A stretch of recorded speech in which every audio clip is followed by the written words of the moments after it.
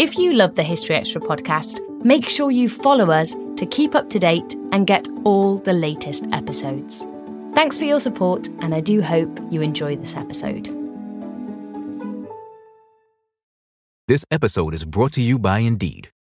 We're driven by the search for better, but when it comes to hiring, the best way to search for a candidate isn't to search at all. Don't search, match with Indeed. Use Indeed for scheduling, screening, and messaging so you can connect with candidates faster. And listeners of this show will get a $75 sponsored job credit to get your jobs more visibility at Indeed.com/HistoryExtra.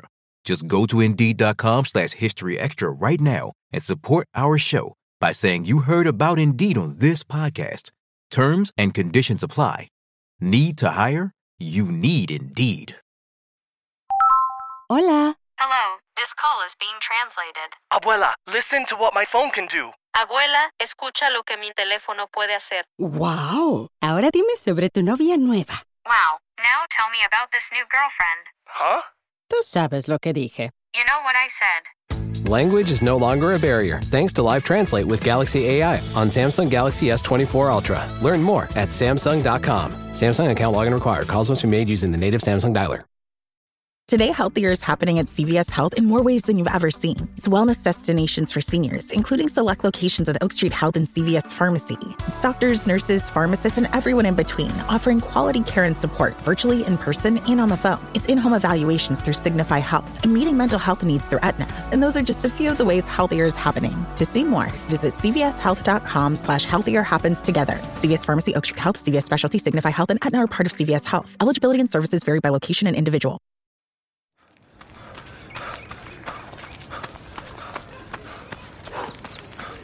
Going for your first ever run around the park. Literally running errands all over town. Running for the finish line and your personal best. If you run, you're a runner. Find the shoes and clothes to run your way at newbalance.com/running. New Balance. Run your way.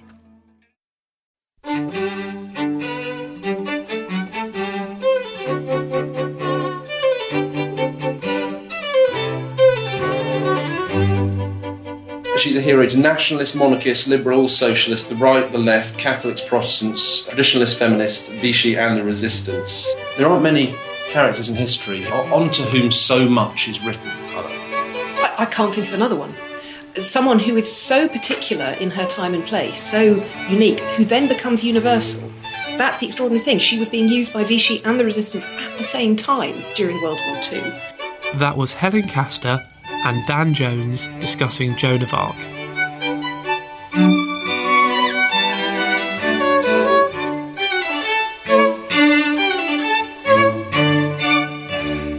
You're listening to the History Extra podcast from BBC History Magazine. We're the UK's best-selling history magazine, available from all good newsagents or via subscription. Check out our latest subscription deals at historyextra.com/subscribe.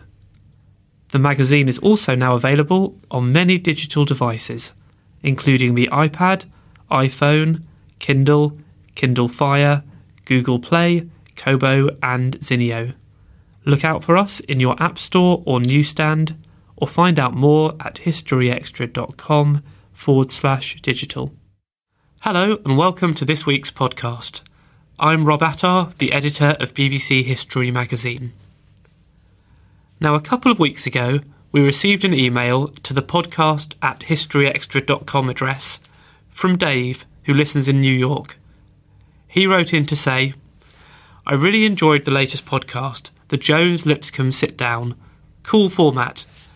It was nice hearing two experts discuss a subject, even if it was all about your silly little kings and queens whom I can never ever keep straight." Well, thanks for your feedback, Dave, and for those who've not yet heard it, he's referring to an episode where we had one historian, Susanna Lipscomb, interview another, Dan Jones, about his new book on the Wars of the Roses. We also thought this worked well as a format, and so we've decided to do it again. This time, Dan Jones has returned as the interviewer, and he's been speaking to Helen Castor, a historian and broadcaster, about her new biography of Joan of Arc. They met in the offices of her publisher, Faber, a few weeks ago, and here's what they had to say.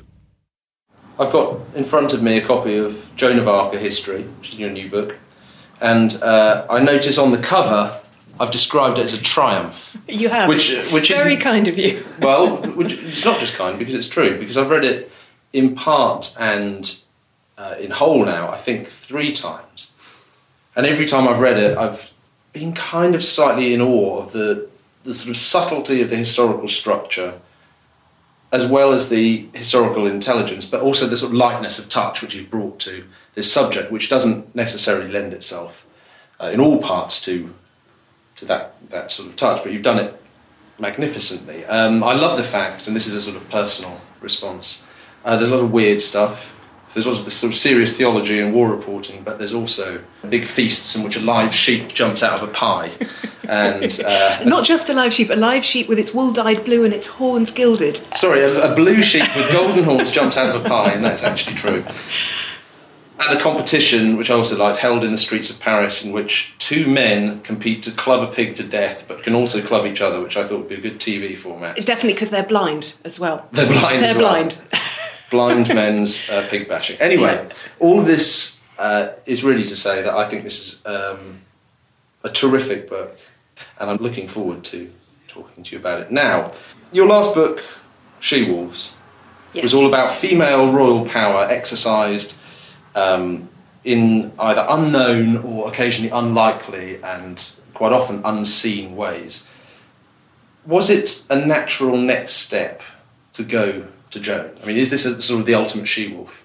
It didn't quite happen like that, but it did arise directly out of She-Wolves, because what happened was, as I was going around talking about She-Wolves, the book, to various events and to various historical societies and so on, I found myself saying over and over again, one of the major problems for the queens I was writing about was that they couldn't lead an army on the battlefield. Women couldn't fight in battle.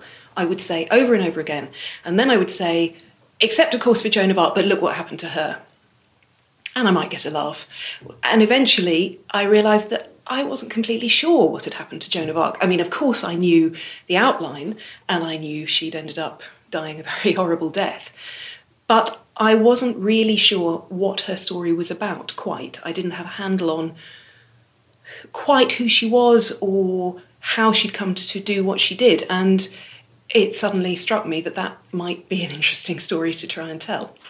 Which it is. Your previous subjects, if you look at the Pastons and some of the she-wolves, even Eleanor of Aquitaine or Margaret of Anjou, who are in your book about she-wolves, are not what you'd call historical household names in the same way that Joan is. So was there a sense of apprehension almost in approaching such a big subject? Hugely, because as opposed to all those other people, queens and others, all those women, Joan is one of those rare historical figures that you can say is truly unique. What she did, her life, was extraordinary in so many ways, and she became a myth so quickly, almost in her own lifetime. I mean, she was being talked about in Constantinople. We know this because a traveller who went there a few years after her death, some courtiers he met said, what happened to that maid who was fighting in France? And they didn't know yet that she was dead, but her fame had spread that far.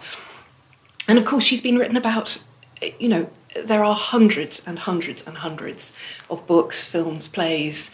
She's been created and recreated so many times. It was absolutely terrifying.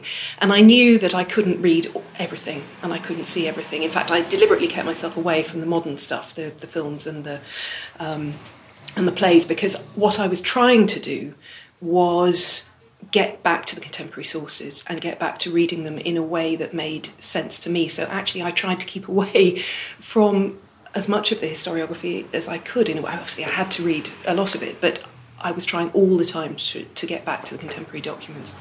Which I think as we talk through Joan and through the book, that'll become clear why you took that approach, which I think is really at the heart of why this book is so successful, both as a story and as a work of history. But I wanted to just ask you, I mean, you describe it on the first page, you describe Joan as a protean icon, and you say she's a hero to nationalists, monarchists, liberals, socialists, the right, the left, Catholics, Protestants, traditionalists, feminists, Vichy and the resistance. There aren't many characters in history who onto whom so much is written, are there? I can't think of another one. Someone who is so particular in her time and place, so unique, who then becomes universal. That's the extraordinary thing. She was being used by Vichy and the resistance at the same time during World War II. The suffragettes were marching through London in 1909, dressed, in fact, riding through London on a white charger, dressed as Joan of Arc. And you now have Catholic newspapers writing articles under the headline, Joan of Arc, a rebuke to modern feminism. You know, she can be figured in so many ways. And that does have something to do with her uniqueness, almost. She doesn't fit into any easy category. And, I mean, you didn't come to this with any of your own preconceptions or obsessions. You didn't dress up as Joan when you were a kid? No. Or have the helmet on? No. So many books about Joan start in the foreword with authors saying, I have been obsessed with Joan of Arc since I was tiny, I've loved Joan of Arc. It's an awful thing to say, and I probably shouldn't say it in public, but here goes. I was never that interested in Joan of Arc, really because I think I've always been interested in human beings. And when I was a history-obsessed child, she didn't seem very human to me. She's an icon, and icons are two-dimensional. And I was always interested in the flesh and blood, 3 dimensions. So what I've set out to do here, once I realised that actually secretly I was interested in her through the kind of she-wolf path, but what I'm interested in is the human being, not the saint, not the icon, not the myth, not the legend. There is Marina Warner's wonderful book that is about the development of the legend, the myth, the sort of mythic qualities that she has and how that image has been used. The image of female heroism is her subtitle. I'm not doing that in this book. I am trying to get back to the 1420s to find out what the people who lived then thought, how they saw their world, and how on earth they responded when a 17-year-old girl turned up saying she was sent by God to lead the army. Because if we can't get back to that point, we can't understand how it was that she did what she did and what she thought about what she was doing, as well as what everyone else thought. Which is why then, I suppose, one has to, in starting to discuss Joan of Arc, go back to France at the beginning of the 15th century, or rather, the 2 Frances that were there at the beginning of the 15th century. The whole thing's kind of a mess, and I guess if people aren't familiar with, France at the age of Agincourt, let's say, then I suppose we could call this France's quote-unquote Wars of the Roses. Right? Absolutely. I mean, 15 years of deep division. I wonder if you could just say a little bit and try and explain what this world was like into which Joan sort of thrust herself. I think this is one of the most important things I was trying to do in the book, was precisely to get at that sense of what it was like to be in France at that point, particularly for, as an English historian writing for an English readership. As you say, we know Agincourt, we know Joan of Arc, we know the French were fighting the English. Actually, to understand the world that Joan lived in, it's crucial to know that the French were fighting the French. And that Joan was on one side of that conflict, that she was fighting the English, but she was fighting the English with a huge number of French allies. And that goes back to a civil war that predated Henry V's intervention in France.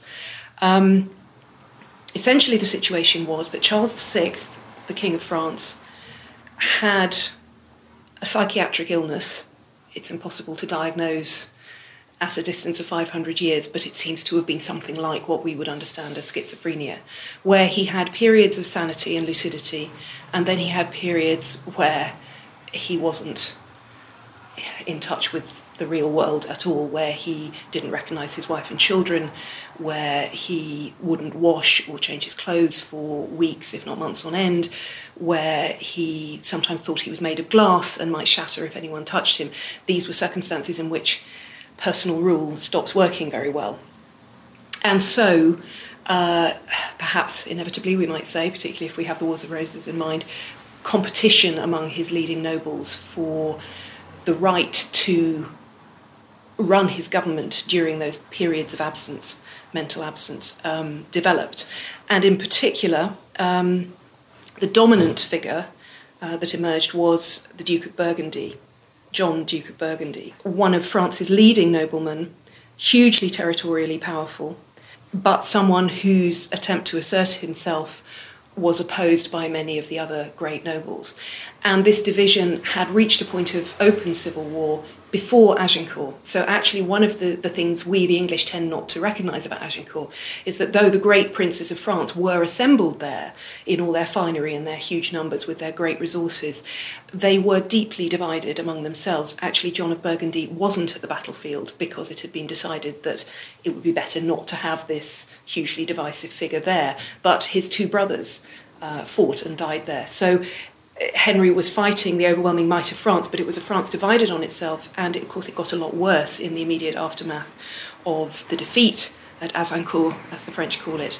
And it came to a point in 1419 where heir to the French throne, the teenage Dauphin, called a meeting with the Duke of Burgundy at Montereau, a very carefully prepared diplomatic meeting, to which the Duke of Burgundy came in, confident that he was going to negotiate a settlement with the Dauphin, only to find an axe driven deep into his skull. And that act drove the Burgundian side of the civil war into the arms of the English, because once the Dauphin had been prepared to countenance perjury and murder of the greatest man in the land, clearly he had forfeited his crown. And so the Burgundian side in the civil war made peace with the English, and at the Treaty of Troyes in 1420 recognised Henry V as the rightful heir to the French throne.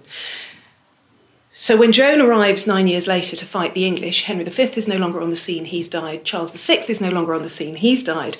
You have a child king of the English, Henry VI, squaring up with the Burgundians with him against Charles VII, that Dauphin who had killed the Duke of Burgundy, on the what is called the Armagnac side. So when Joan arrives to rescue France and to rescue the Dauphin, it is one side in a French civil war that she is championing.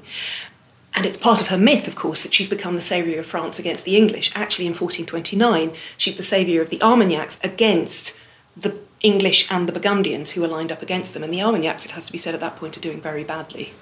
In summary, then, the world that Joan comes into, if you imagine France basically bisected by the Loire, Exactly. Across the middle. A big curve. Big curve across the middle. Below it we have the Armagnacs. Yeah. Above it we have the Burgundians allied with the English. Yes. And partly as a consequence of Agincourt and the subsequent Treaty of Troyes, we have an English kingdom of France in alliance with Burgundy in the north. Absolutely. Joan appears in the south. One thing that struck me actually thinking about this Burgundian Armagnac civil war when I was reading about it, in the 15th century, we have the Burgundian Armagnac Civil War, we have the Wars of the Roses later, we're coming out of papal schism. This is sort of this time of great schisms in the great kingdoms and territories across Europe, isn't it? It really is, and I think we have to work quite hard to remember that, because we're very used to thinking England and France are still states that exist today, although of course the fact that we're talking not long after the Scottish referendum is a reminder that states don't always stay static in the way that the modern mindset tends to think they will. There was no guarantee that the great and ancient kingdom of France was immutable. It hadn't been immutable. The English were always trying to carve bits out of it and claim it for themselves.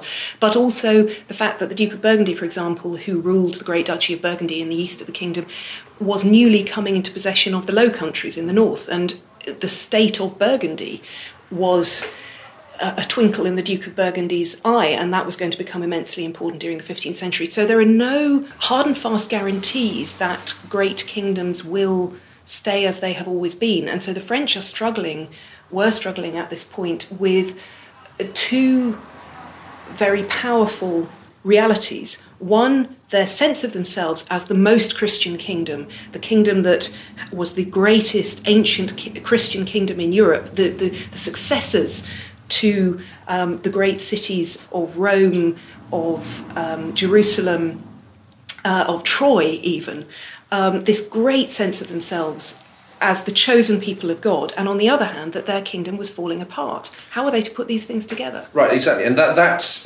something else that comes through very, very strongly in the first section of your book, which is this sense that you build up that the French are kind of looking around themselves, almost in disbelief, at the sort of terrible kind of state of the kingdom and all the kind of the punishments apparently from above that have been visited on them, Henry V appears almost as a sort of scourge. You know, they're not because he's sort of English and he fancies it, but because God has sent him to punish the French for some act of waywardness or inequity that we can't.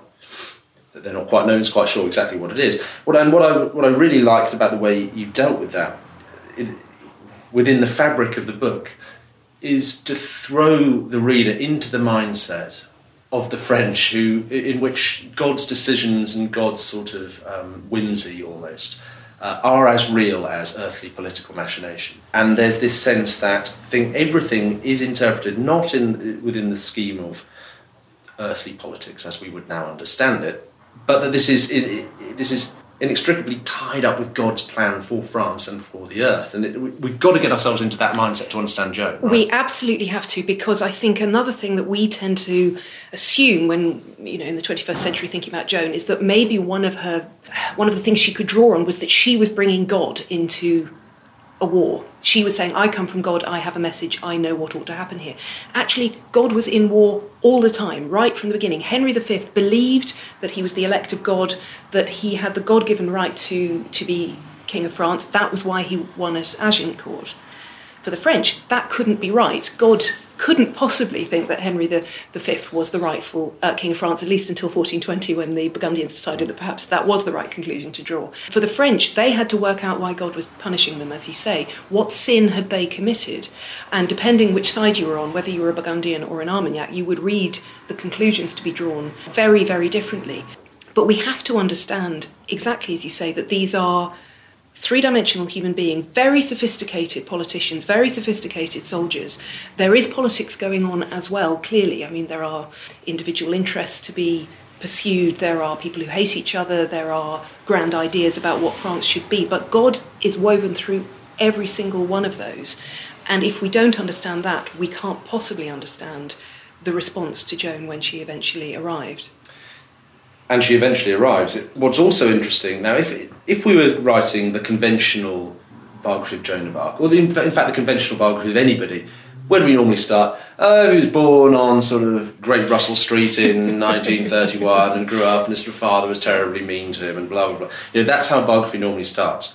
In your book, we don't see Joan. Joan is off camera until she appears in 1428, aged 16, 17 at this point.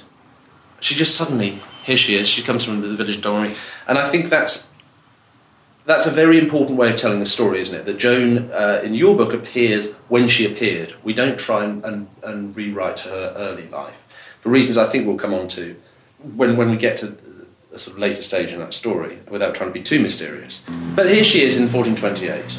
Who is she? What do people make of her? And what is she telling the world? The first we know of her, and the evidence is tricky for reasons that you're alluding to, but we'll come to later, I think. She turned up at Chinon in February 1429, announcing that she'd come to see the Dauphin, the king, with a message from God. But she turned up with an escort of 6 armed men, and she'd come all the way to Chinon, more than 250 miles from the east of the kingdom.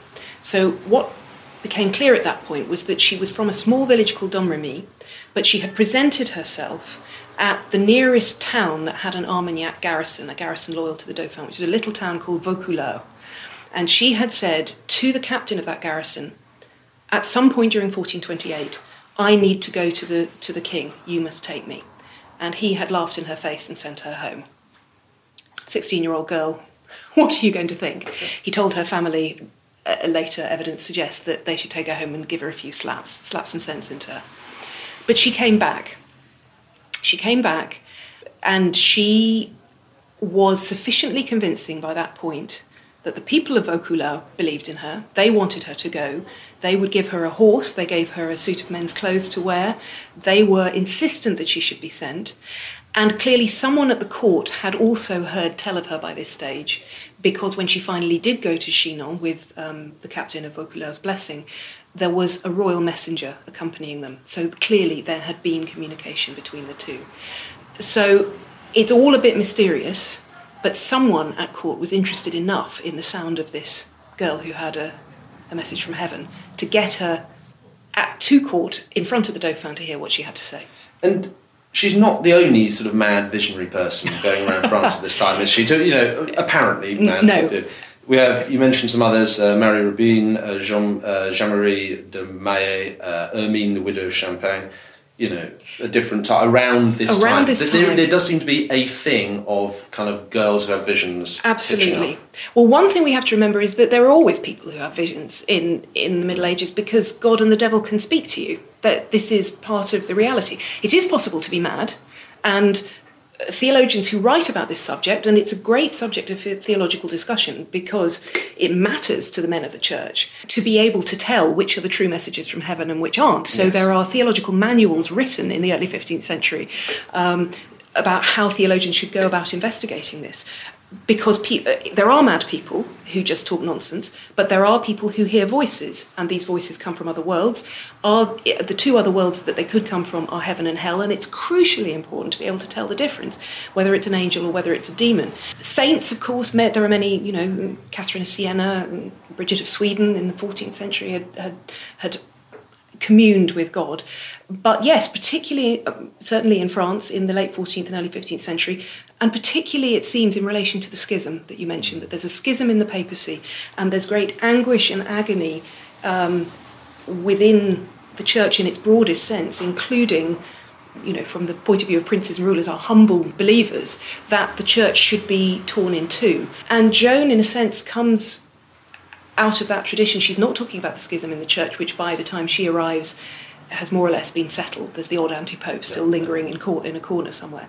But she's talking about the schism, if you like, within France, and she's trying to heal France and believes that it's God's purpose for her that she should be the one to do that. She comes to see the Dauphin, early 1429. She's quizzed by his theologians, who give her, after a fashion, their stamp of approval. It's interesting. Of course, in retrospect, they say of course we knew it was all going to be marvellous. What they do is they give her a once-over.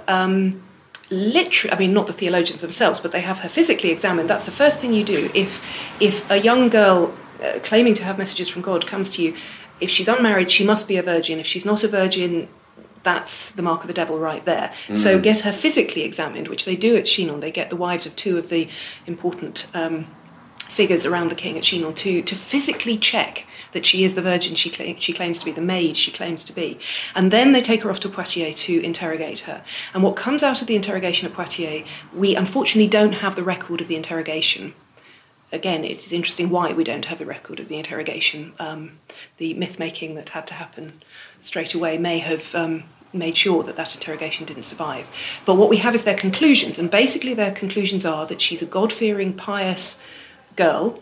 They can't find any fault in her life. She's claiming that God has given her this mission, and what they think is that she should be put to the test. They see no reason not to put her to the test, and the test is to send her to Orléans. Give us a vision of Joan, the maid, Pucelle, as she calls herself, on her way to Orléans. The image we have of Joan of Arc from film and whatnot is of pudding bowl haircut, a bit like sort of Britpop era kind of thing. Male clothes, armour, white flag. Is that the real Joan, or is this just sort of an invention? No, that is pretty much a description of the real Joan, which is one of the extraordinary things about this moment. She did have her hair cut short like a man, and short like a man at this point in the 1420s, the fashionable cut for young men was the blur Britpop haircut. Think of the famous picture of Henry V, a pudding bowl cut up above the ears. The Dauphin had ordered a special suit of armour to be made for her, a very fine suit of armour, judging by how much it cost, made for her in Tours. Also made in Tours was a banner, a white silk banner with a picture, with the name of Jesus on it, and a picture of... and I now can't remember whether it's God or Jesus. That's a terrible detail to forget, isn't it? But sitting in glory with an angel at either side. Exactly, thank you. Theological rescue there. And that is how she appeared at the head of her troops. She also had priests marching at the head of her troops, singing hymns and carrying banners. So this was part army, part religious procession. And it was an extraordinary sight. And this appears before the Wars of Orleans, which the English have been besieging for many months. For many months. Piteous state. And handily for the myth-making later, the Burgundian troops who were there have actually just left. So It is the English. It is the English in March 1429 besieging Orleans. Yeah. Joan turns up with the French, and what is her role there? I mean, and how do you place her in how we now think about that siege in military terms? Because the English have suffered quite a serious loss when the Earl of Salisbury had half his face blown off with shrapnel from a cannon. Yeah. There are questions about whether the English should actually have been besieging Orleans in any case. It was not by any means a sort of universal decision amongst the English to go and besiege this place. So it was a bit dodgy militarily anyway. But then Joan turns up. What is her role in relieving the siege of Orleans? It's a very good question. I think we can can unpick it, and asking what her role was is a very good question, partly because when she first got there, no one was really sure. The theologians had said to the Dauphin, send her with troops to Orleans. Great. So that's what they did. They got to Orleans, which was besieged by the English, but the English didn't have enough troops there to put a stranglehold around the town. They were pretty heavily represented to the north and the west of the town, but the east of the town was pretty lightly... the English weren't really there in many numbers, so it was possible to slip in and out of the town, because that's one of the mysteries about Joan. She defends Orleans from the inside, but how does she get in if they're under siege? Well, she's able to slip in, but the process of her slipping in is her and the supplies that she brought slipping into the town, and the troops go back to where she'd come from. So initially she's there for a few days, storming around the town in a fury, wanting to attack the English, saying, this is what I've been sent here for, writing very challenging letters to them and having them shot over to the English side with an arrow, but not able to attack because she didn't have the troops anymore. And it's clear that the people back at court, the people back around the Dauphin, hadn't really thought this through. This miraculous girl was going to go and work a miracle at Orleans, but what did that really mean? And in fact, the commander at Orleans, the Armagnac commander at Orleans, had to slip out of the town himself to go back to the Dauphin to beg that the troops should be sent back. When the troops finally arrived, basically, again, historians have argued about this over the years. People have made cases for, well, Joan was an extraordinary commander, she had a strategic brain, she must have been trained, so on. As far as I can see, her one strategy, her one tactic ever was attack. Now. God is with us, we're going to attack. And of course, in a situation where a siege has been dragging on with great demoralisation on both sides, the people in Orleans are hungry, they've begun despairing that help is ever going to come, they've tried negotiating a way out, that hasn't worked. The English are also demoralised, as you say, they've lost their first commander, whose idea it had been to besiege them. They don't have enough men to take the town. Somebody arriving saying, I have come from God, and we are going to attack and we are going to win. She sweeps through that situation like a whirlwind. The people in Orleans and the troops she's brought with her suddenly believe that this is possible, and the English suddenly are struck with doubt and increasing terror as this extraordinary process of just 4 days of fighting unfolds. And what she did was she, with the advice of the captains who were already there, it was fairly obvious, in a sense, what needed to be done to break the English position. They picked off the places in the east where the English were weakest, and then took the bridgehead that was crucial. The bridge had been broken. There was one bridge into Orleans across. The Loire is very wide at that point. And the battle for the bridgehead is the crucial bit, and that is the crucial day that Joan won. And it was force of character, it was charisma, it was sheer belief that broke the belief on the English side and allowed the French, the Armagnac French, to punch through the English position. It's astonishing, isn't it? Just how much is. It's like watching a sort of a cup final or something. You know, the side that believes it believes most often wins. Two things about that we get from your brilliant renderings of Joan in the thick of combat. Firstly, we hear her voice in these messages that are fired to the English, going, "You better give up," or I'll let you give us slow words in a minute. And also her physical bravery, because she's wounded several times, Orléans, and subsequently, with crossbow bolts, with arrows, with a rock dropped on her head at one point, I think. Say a little bit about what we learn of Joan's character in those moments of battle. It is almost unbelievable. I mean, these are the moments that created the myth in the moment, because to have a teenage girl in armour at the head of soldiers, standing there with her banner, urging the soldiers on, being knocked down, as you say, I mean, you do almost begin to think there's a structure to this story, given that every siege that is described, every encounter she's in, she gets knocked down, she gets wounded. Although, of course, it's entirely plausible if you're in the front line and standing there with your banner, you are going to be a target for the people up on the walls or whatever.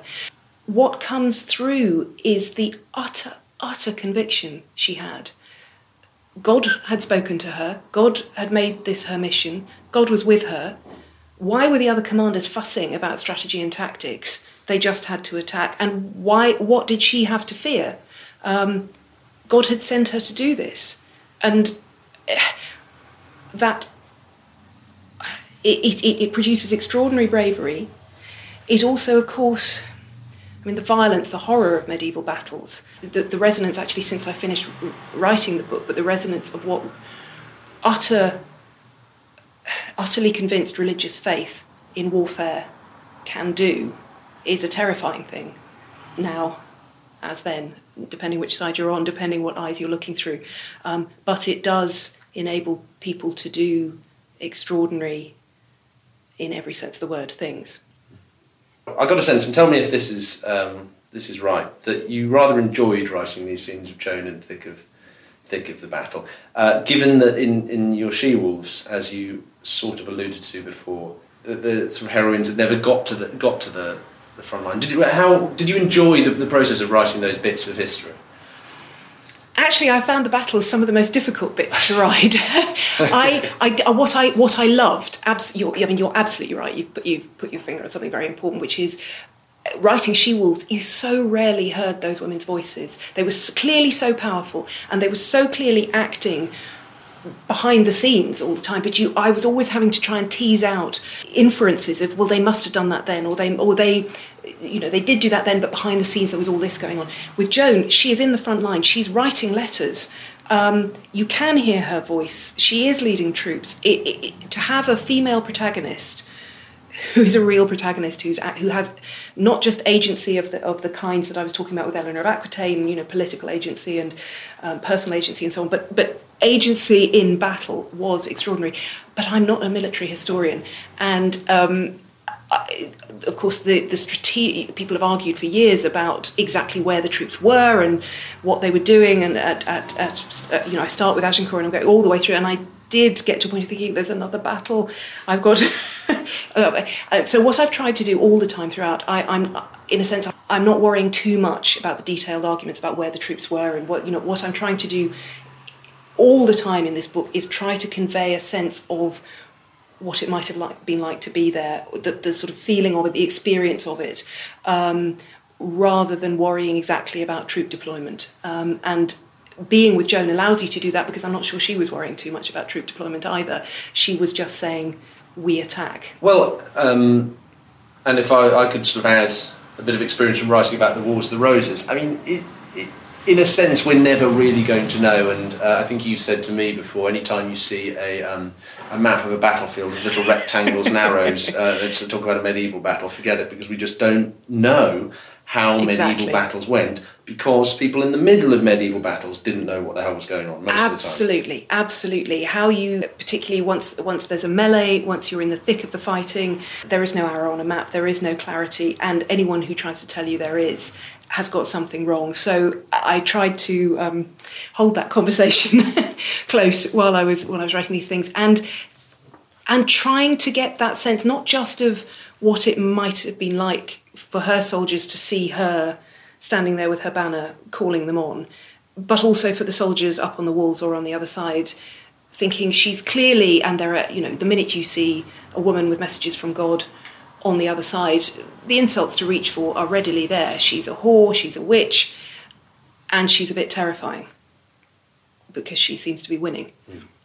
Which she does for quite a long time. I mean, what I think people might be surprised by when they read this is just how short the length of time that Joan was actually, let's say, militarily active was. You know, Orléans, March 29. May. May by the time she gets there, because there's all the preparation in March and April. By the time it's the beginning of May by the time she gets to Orléans. A year later, Compiègne, she's captured. Yeah. And this is just such an astonishingly short window of activity. And actually, for months before Compiègne, things have been going very badly for her. That's the other thing, the bit that gets airbrushed out of the story. The great success at Orléans, the great success of the push to Reims for the coronation, and then people tend to get a bit hazy about what actually happened.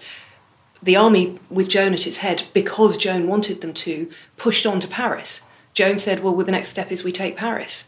From the English who were holding Paris, the English and Burgundians who were holding Paris. And the interesting thing is, by that stage, the people close to Joan, the people on whose side she was fighting, the king himself, was getting cold feet about what she was saying. He was very pleased with his coronation. He was very pleased with the miracle at Orléans. Actually now, it was going to be quite convenient if he could really press on with the negotiations with the Burgundians, who were beginning to look a bit wobbly in their alliance with the English. And really, that was what was necessary a lot of the people around the king thought, around the Dauphin as had been, thought was necessary. Joan was clear that God had sent her to boot the English out of France. That's what she'd been sent to do. So the next step was Paris. You take Paris. So they did. And of course, what were they going to do about that? The army did march on to Paris. They got as far as Saint-Denis, outside the walls of Paris, and they allowed Joan one day to try to take Paris, a city with the greatest fortifications west of Constantinople.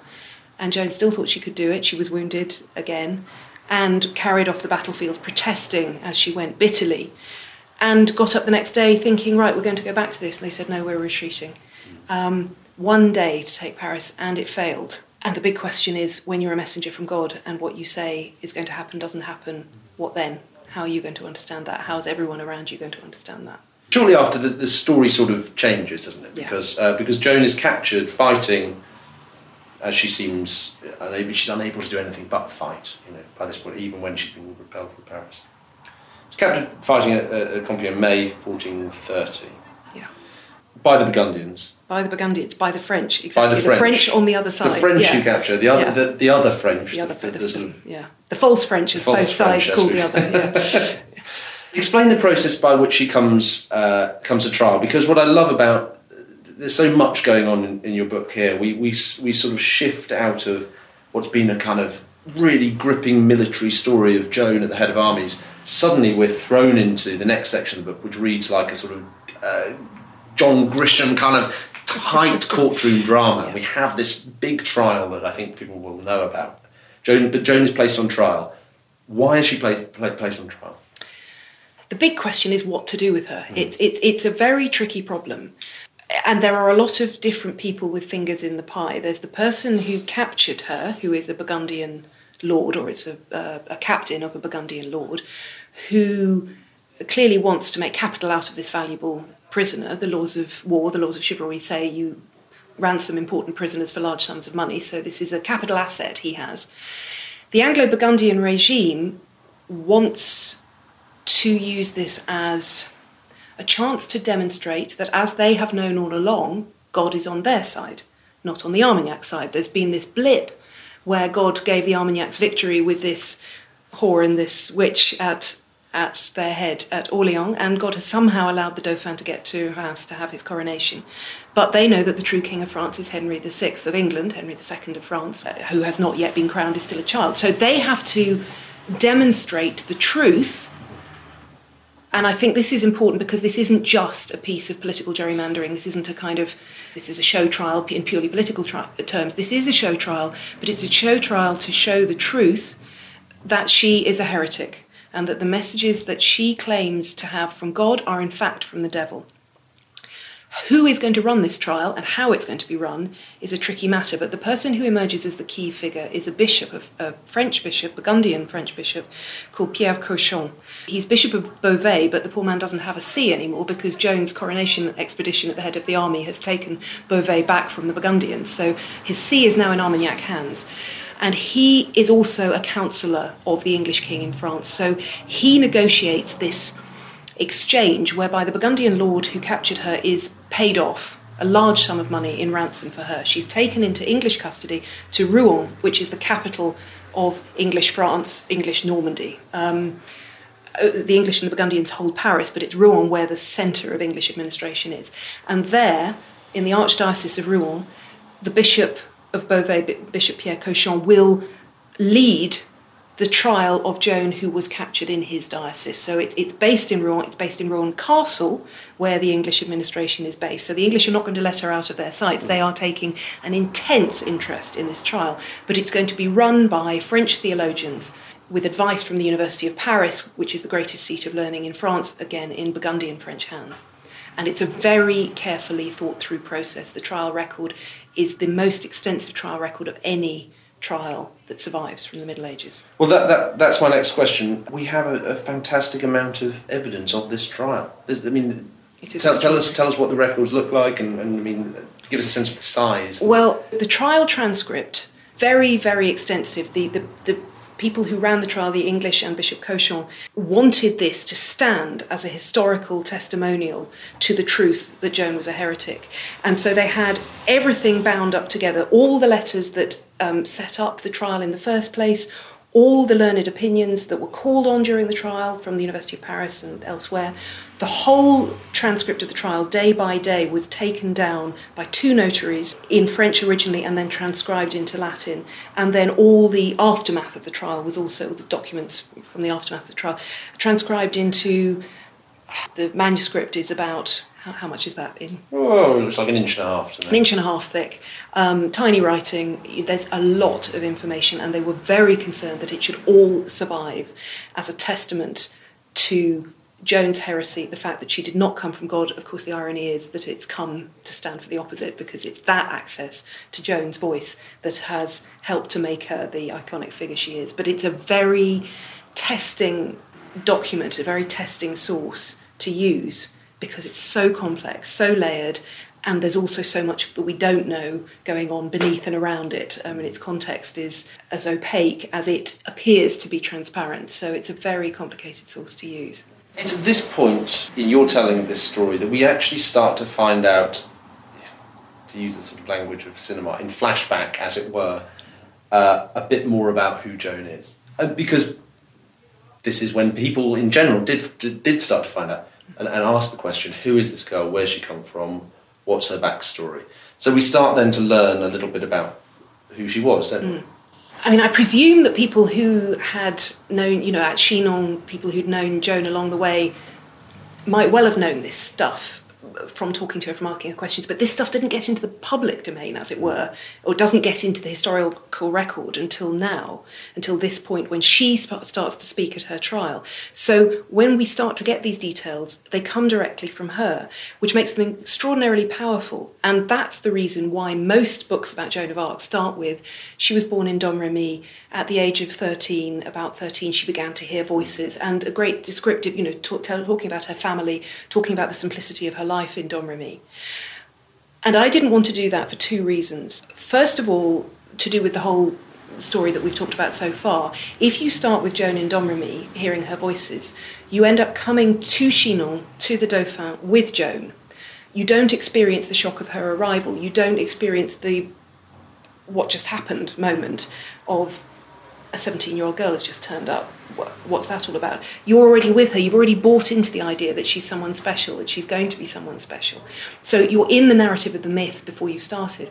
But the other reason I didn't want to do it is that to take this evidence from the trial out of the context of the trial and use it as though it were neutral information that can just be used to tell her story from the beginning, I think is really problematic, because it gets you away from a context that shaped everything she said.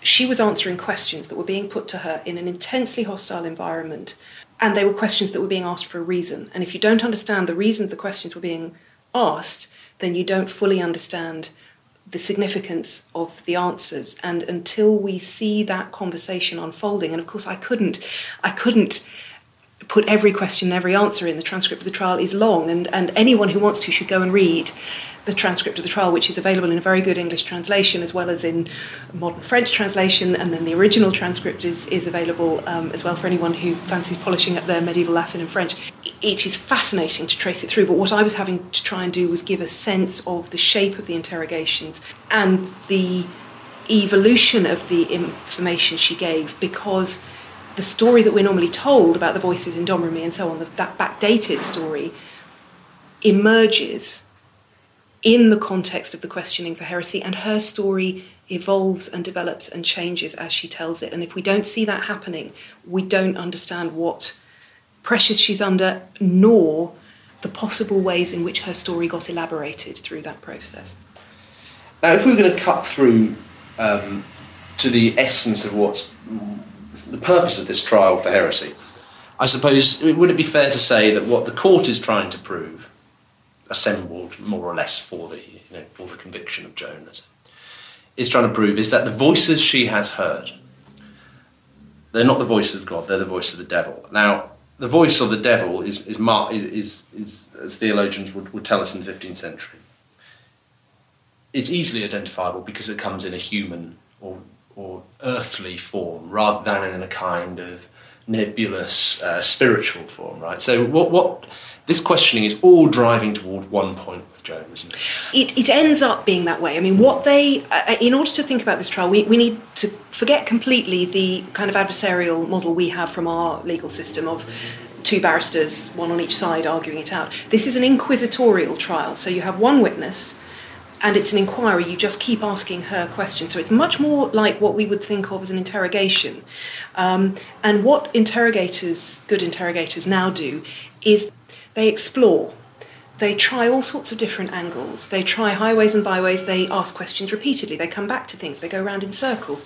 Good cop, bad cop. They try all sorts of things. And that is what they're doing with Joan. They're trying multiple angles of attack, if you like. Also knowing that all the theological knowledge is on their side. She's a village girl from Domremy. She's never studied theology. She knows what her truth is, but she doesn't know where their questioning is coming from. They try all sorts of things. They are definitely trying for the witchcraft angle. They try all sorts of things with that. The tree of the fairies in Domremy, did she pray there? Did she hang garlands there? But actually they don't get very far with that. Joan's not very interested. And she said, yes, I was sometimes there, but So they're trying all sorts of things, but what turns out to be their most creative angle of attack is precisely as you say. Who are these voices? And that's their most creative angle of attack, partly because that's what Joan wants to talk about, because that's her truth. To her, that's how she proves she does come from God, to describe her voices, because they're true, they're real, they're with her.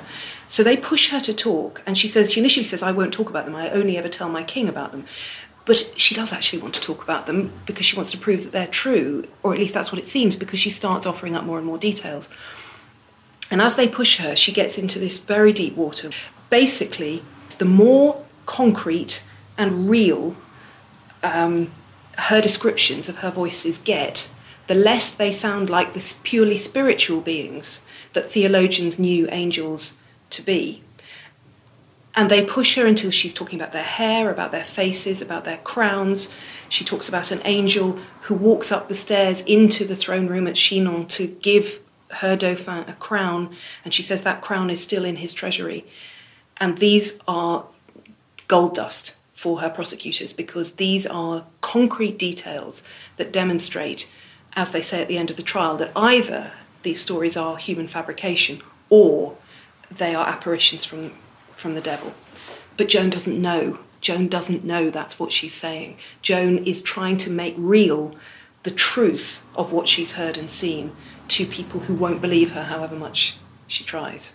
It's actually an incredibly moving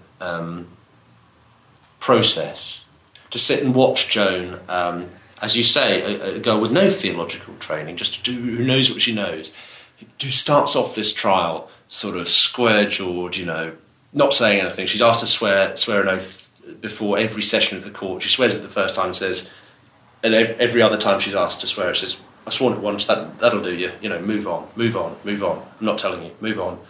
And the you know, to imagine the resilience and the strength of character and the absolute determination and belief required of a teenage girl sitting in front of an enormous inquisitorial panel is amazing. And then just the sort of sad inevitability of them leading around in these circles until she was so worn down and tired and probably mistreated to some degree when she's locked in Rouen Castle, until finally she breaks, and yet even doesn't even realise that she's breaking. It's there are multiple stages to this, aren't there? Because as you say, she's breaking because she's telling them what they want to hear, and she doesn't quite realise that's what she's doing.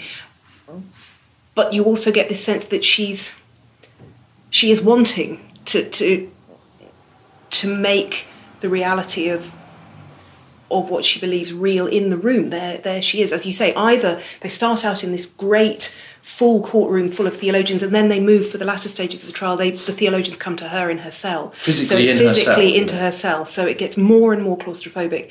And they try beseeching her with Christian love to, you know, think of her soul. The next time she sees them, they're showing her implements of torture. They are trying everything. You know, good interrogators will, you know, try everything in the book. And my sense is that she believed throughout this that God was going to rescue her, that what kept her going, that extraordinary resilience and determination, came from an utter belief that rescue from heaven was coming. Of course it was coming. And then there's this sort of terrible final stages of all of this when she's being convicted of heresy, and the court, as a theological court, as a church court, sort of washes its hands of her and says, okay, well look, we're going to have to release you to the secular authorities, which is a sort of nice bureaucratic way of saying you're going to be burned to death now. And so she's handed over to the secular authorities in Rouen, i.e. the English. Finally the English. But she's not burned straight away, because there's this sort of, you know, this dreadful sort of... Well, what happens? It's absolutely terrible. She is taken to a public place in Rouen, outside the Abbey of Saint-Ouen, for her sentencing. And there's this awful, awful moment where it seems, my reading of it is this, that she utterly believed help was coming. But standing there on a high platform in front of this baying mob, with the bishop pronouncing the sentence that she was guilty of heresy and the executioner's cart waiting to take her away, the sudden, awful, stomach-lurching realisation that help is not coming, and she recants. She recanted. She said, no, I submit, and she signed an abjuration. And she was taken back to Rouen Castle, put in a dress, had her head shaved, and told that she was going to be in prison for the rest of her life because she had accepted that she was a heretic. And that moment when she breaks is heart-wrenching, I think. Although not quite as heart-wrenching as what happens in the succeeding days, because the bishop was then called back 3 days later to the castle to find her in men's clothes again, in a state, to me it seems, I mean, again, people read the trial transcript in so many different ways, and all I've been able to do is read it as best I can, to make sense of it as best I can, and to try and convey it as best I can. But to me, she seems utterly distressed by the time they come back, that if you read her answers, they no longer quite make linear sense. She's saying multiple things at the same time, but what it boils down to is that her voices have told her that she has damned her soul to save her life, and that she can't live with herself. She says, everything that I said to you was from fear of the fire. She was scared and she gave in, and now she can't live with having given in. And this distress is, to me, palpable in the words that are recorded in the transcript there. And they say to her, you know, they more or less say, you know what this means, and she knows she's going to die, and she's got to face this death that was so terrible only a few days earlier that she was willing to give up everything she'd stood for. I found it very gruelling to write, actually. Well, I was going to ask you how you found it to write, because it is, I mean, the most sort of ghastly and terrible scene. I've been reading lots of brilliant history books out this autumn. One of them is Charles Spencer on the regicides, right, of the guys who killed Charles I and their fate. And what Charles Spencer does, you see every moment of these hang drawings and quarterings, brilliantly rendered, and he's done a sort of, an open-eyed and very good job with that. Your treatment of Joan is somewhat different because it's what's left unsaid. We know that this girl is being burned to death, and really there's not the sort of burning hair and stinking flesh. She's burned and her ashes go in the Seine. Yeah, I didn't. We step back, and in cinematic terms, we look away. I had to look away because all the details we have come from 25 years later, almost every detail describing her death. I used what I could, and I used the things that seemed to be clear in every source. But all the detail of what she said, what she did, what people saw, comes from 25 years later, from the trial that was held to annul the result of the first trial. And by that time, evidence had been taken from various witnesses at various times. The stories were getting taller and taller and taller. And I wanted to be able to use those details to show how the stories about her burning got taller and taller and taller. And I wasn't sure what, if anything, I could rely on as the real thing. So, in a sense, I had to look away. And I also, by that stage, couldn't. I mean, I felt I kind of needed to, because the drama, the most intense moment for me was the morning of her death, when she was visited in her cell for the last time, and those last utterly heart-wrenching moments where she talks, knowing she's going to die, about what she actually saw and what she actually heard, which is evidence that many historians have simply dismissed. They've simply dismissed them as fabrication and said this is made-up stuff that was, Cauchon was using to justify the whole thing. I couldn't see any reason for taking it as fabricated. To me, there was an extraordinary psychological truth about that last morning, and that, for me, had been the sort of culmination of it all. And I didn't really want to do the burning flesh. I just thought, as you say, we all know, we can all imagine the horror. We've all seen Game of Thrones. We've all seen Game of Thrones, exactly. So, but of course, with Joan, the end is not the end. Only the beginning. Because it's only the beginning, because if anything, the most important part, or the most historically interesting thing about Joan of Arc, is the way that, as we said at the beginning, the story of this life suddenly just starts to sort of explode. She becomes a myth almost the day of her death. And as you said earlier, people in Constantinople know about this. Sort of a couple of winters after she'd been burned, there's a town in Flanders making sort of enormous snow sculptures of Joan of Arc. Why did she become so famous so quickly? Well, she was such an extraordinary figure doing such extraordinary things. I mean, the idea of a teenage girl hearing visions from God, maybe. A teenage girl hearing visions from God telling her to lead an army, that's not happened before.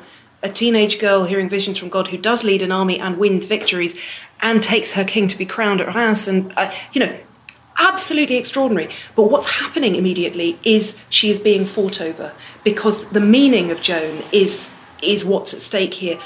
Two sides think God is on their side.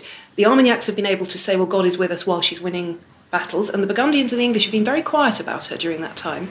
She's captured, she's tried, she's burned. Suddenly the Armagnacs have gone very silent. Suddenly they're saying, well, of course, God is with us. I mean, Joan just got a bit too proud and willful, so clearly she overreached herself. But actually, we've got another messenger from God now, a shepherd boy who is almost Joan's antithesis. He's a boy who rides side saddle and is a holy innocent who doesn't have anything to do with fighting.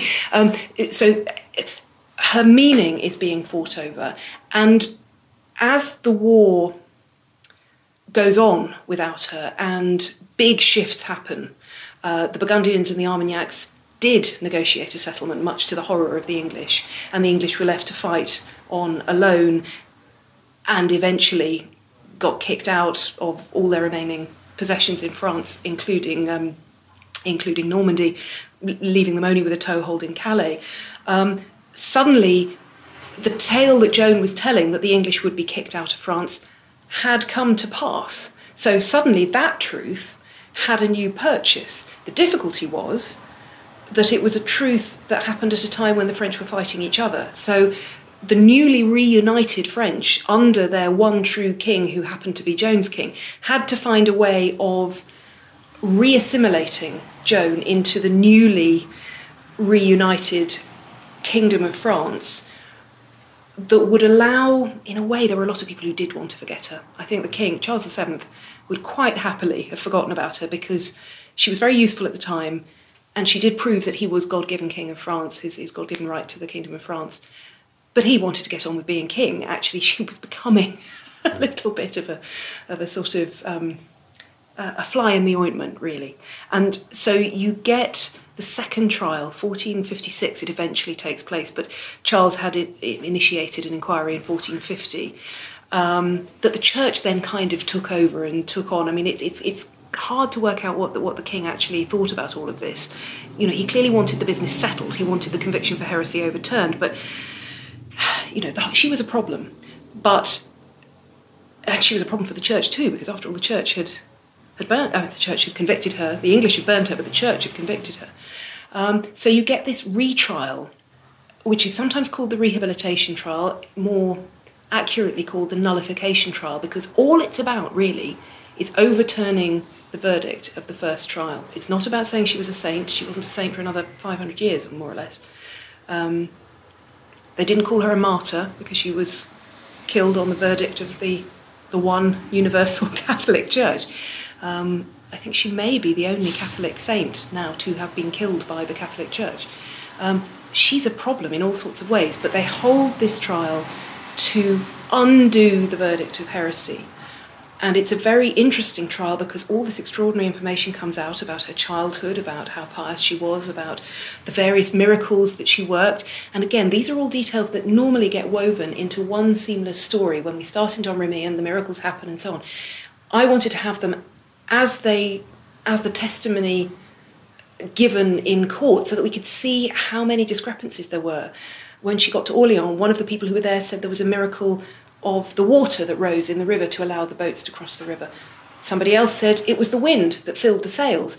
You know, these are memories 25 years after the fact that are profoundly coloured by the knowledge not only of what she did and what she achieved, but what happened to France in the years after she died, that what she said came true. So now we revisit everything that happened and we put these stories together. And I wanted those narratives to overlap and to stand as individual voices rather than be homogenised and all those discrepancies be ironed out, which is how you get the icon and the saint. And there we come to the point that we started with, which is that now we understand the structure of this book and why we don't start in Domremy with sort of Joan at 13 starting to hear the voices. And I think the when you get to that point in the book, there is a moment of realisation and a moment of understanding that because you've told this story in the order in which it was perceived and in the order in which it was made, you suddenly start to see how this process of mythologizing and of turning Joan into an icon and into an idea, into something bigger than the character began. And yet you've also, by omitting that stuff in the beginning of the book, you've got closer to the sense of her as a real historical person. And I think that, look, it's a very simple idea. It is what historians should do. You read the evidence in the right order and then you write it, you know. Yeah. But it's proven very difficult with Joan for other writers. But I think when you get to that point towards the end of your book with the second trial and with the sort of, I mean, there are some ludicrous stories that attach to her name, aren't there? Absolutely extraordinary stories. I mean, and what I wanted to get was that sense of hearing individual voices. I mean, the soldiers who fought with her, what we tend to hear in the standard stories is she was so holy that no one, even though she was a young girl alone among soldiers, no one had any carnal thoughts about her at all. Actually, if you read what they're saying, is that the two soldiers who brought her from Domremy from Vaucouleurs to Chinon, who were riding with her for days and nights and sleeping with her sort of in barns as they went, they said, no, we really didn't fancy her at all. We had no feelings of lust. No. We couldn't have a thought like that. And actually, there's a female, a woman who was at Chinon when they arrived, who said, yeah, I remember talking to them. They said they had lustful thoughts to begin with, but they never dared say anything because she was too holy. And you begin to get this sort of layered sense of what you can and can't say about her. And some of the stories from Rouen Castle, again, you begin to get a sense of what we don't see in the trial, which is everything that was going on in her cell. The horror, really, of being chained in a cell with soldiers in her cell, the vulnerability of people being brought in and out. There's one extraordinary piece of testimony from a citizen of Rouen who had been a young man in 1431 when she was in prison, who knew the master builder in Rouen Castle, and his mate had clearly said to him, I can get you in there to see her. And he, at the nullification trial, he's boasting about, yes, I saw her, I talked to her, I told her to be careful because her life was at stake. Thanks. Not that she... But he, in the nullification trial, claims that one of the theologians who clearly was visiting in her cell, trying to be a sort of, trying to win her confidence, trying to deceive her into saying things she shouldn't, sort of in private, as it were, trying to be the good cop, but with people hiding out of earshot. I mean, all sorts of things were going on. People were saying that, well, he pretended to be her countryman from a similar region to her. He was trying all sorts of tricks on her. This chap from Rouen says, yes, he dressed up as St. Catherine. I heard it on a very good source. He pretended to be St. Catherine so he could get her to... And you're thinking, really? You could just imagine this man enjoying his moment in the spotlight. He tells some of the tallest tales about her execution and what people said at her execution. He says, I met the King of England's secretary rushing back from the market square. He, of course, couldn't bear to watch her burn. I met the King of England's secretary rushing back saying, we are all lost for we have burned a saint. 25 years later, that's a very good story to tell in Rouen under the French government. Not so good to as real, actual historical evidence. But I wanted those voices to speak in the text so that we could hear the layers. Yeah. Well, as I say, it works so effectively. Well, thank you. I hope it does. I mean, I knew writing a book about Joan of Arc in which Joan of Arc didn't appear for the first 14 years was quite an interesting way to go. But I felt it was the only thing I could do to make the story real for me. Well, and then really we sort of fast forward. Then I suppose the last question is maybe the hardest to answer. I mean, you mentioned the canonisation of Joan of Arc, which took place in 1920. 1920, yes. Most people, I think, would be surprised that it's so late. But anyway, she's canonised in 1920. And from that point onwards, if not before, Joan of Arc, the idea of Joan of Arc has really spun away from its moorings in anything like history. And she has become, as you say, right at the beginning of the book, an icon to absolutely anyone of any kind of description whatsoever. You can attach Joan of Arc to your cause. Having said all that we've said, what in this story is there that makes her such a universally appealing character to all these groups of people? I think there is something very powerful about hearing an individual voice speaking with such apparent clarity for all the layers and the difficulties and so on. You hear Joan's voice in her trial, speaking across so many centuries in a situation of such oppression, really. I mean, it's the individual standing up against hostile forces that are going to destroy her. Having achieved, and being in that situation because she'd achieved something that should have been impossible. Now, that could be a story of a superhero, that could be a story of a saint, it could be the story of the oppressed all over the world. It could be the story, and we can read The Oppressed in as many ways as we want, it could be the story of humanity. You can take elements from that and weave them into some of the most powerful stories that humankind has ever told. And that's why she was so powerful in her time, in the particular historical context I'm trying to recapture, but it's also why she's been able to spin off into multiple universes of possibility. I love history. I love science fiction as well. And maybe Joan of Arc is one of those figures that straddles parallel universes, because I wanted to get back to her time, her place, but she's spinning off and probably always will. That was Helen Castor in conversation with Dan Jones. Joan of Arc, A History, is now on sale in the UK, published by Faber. In the US, it will be published in print next spring, but can be purchased on the Kindle now. Helen has also written an article on Joan in our October issue, which is still in the shops for a few more days. Also in this issue, you'll find articles on the Wars of the Roses, the start of the Second World War, Scotland before the Union, and the history of smiling.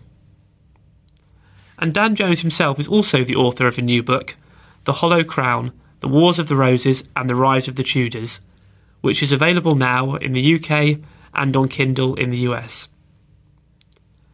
Both Dan and Helen will be speaking at our History Weekend Festival in Malmesbury, which is now just a couple of weeks away.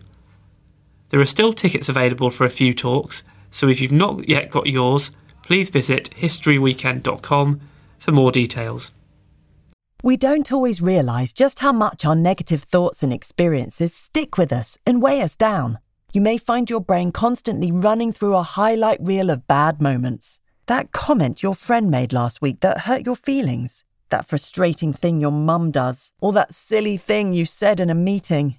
Maybe it's time to get it all off your chest. Whether it's a tiny annoyance or something much bigger, talking about it can give you some relief and lead you to a potential solution. That's where therapy comes in. It's a safe space to share whatever's weighing you down and learn to process it, so your internal highlight reel can focus on the good stuff. And BetterHelp offers affordable online therapy on a schedule that works for you. Connect with a licensed therapist by text, phone, or video call. Start the process in minutes and switch therapists anytime. Let it out with BetterHelp. Visit betterhelp.com/historyextra today to get 10% off your first month. That's BetterHelp, HELP.com/historyextra. This episode is brought to you by Indeed. We're driven by the search for better, but when it comes to hiring, the best way to search for a candidate isn't to search at all. Don't search, match with Indeed. Use Indeed for scheduling, screening, and messaging so you can connect with candidates faster. And listeners of this show will get a $75 sponsored job credit to get your jobs more visibility at Indeed.com/historyextra.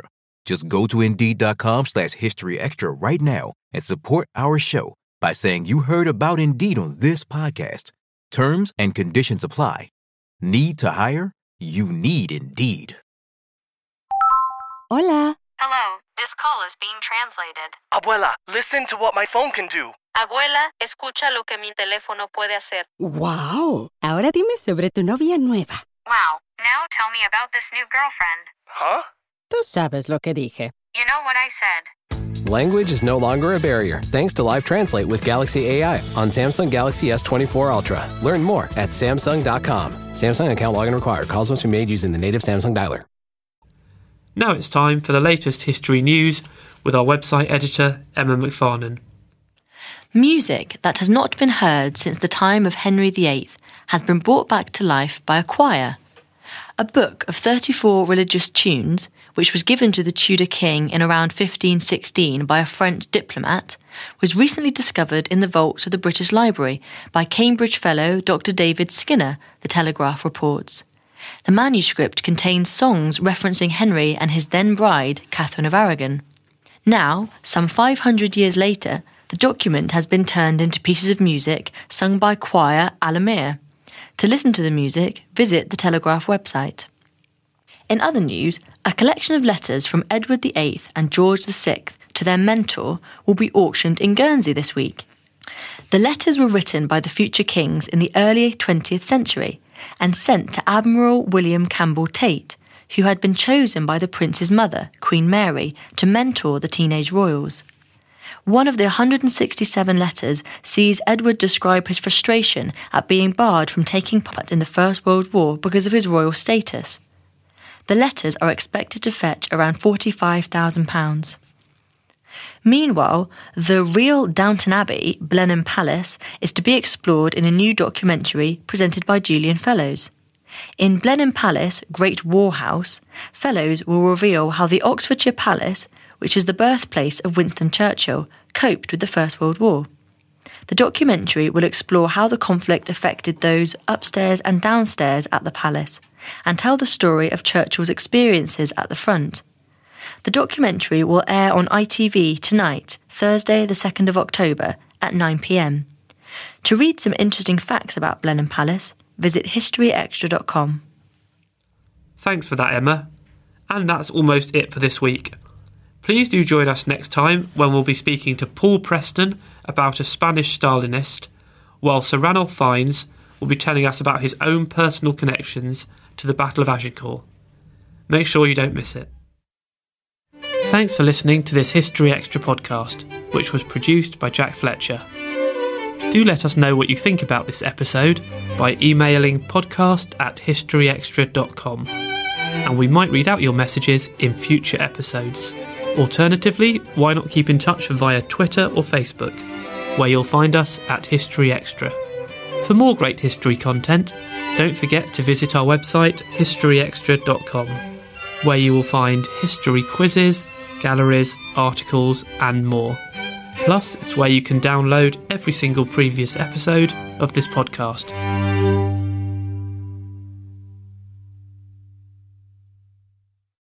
A collision between a Chinese jet and an American spy plane. He came and rammed into our left wing. With relations increasingly strained, what are the chances of things spinning out of control? The Western world was asleep. I'm Gordon Carrera. I'll be exploring the friction in this most important of relationships and asking, has the West taken its eye off the ball? You cannot ignore China. From BBC Radio 4, this is Shadow War, China and the West. Listen wherever you get your podcasts.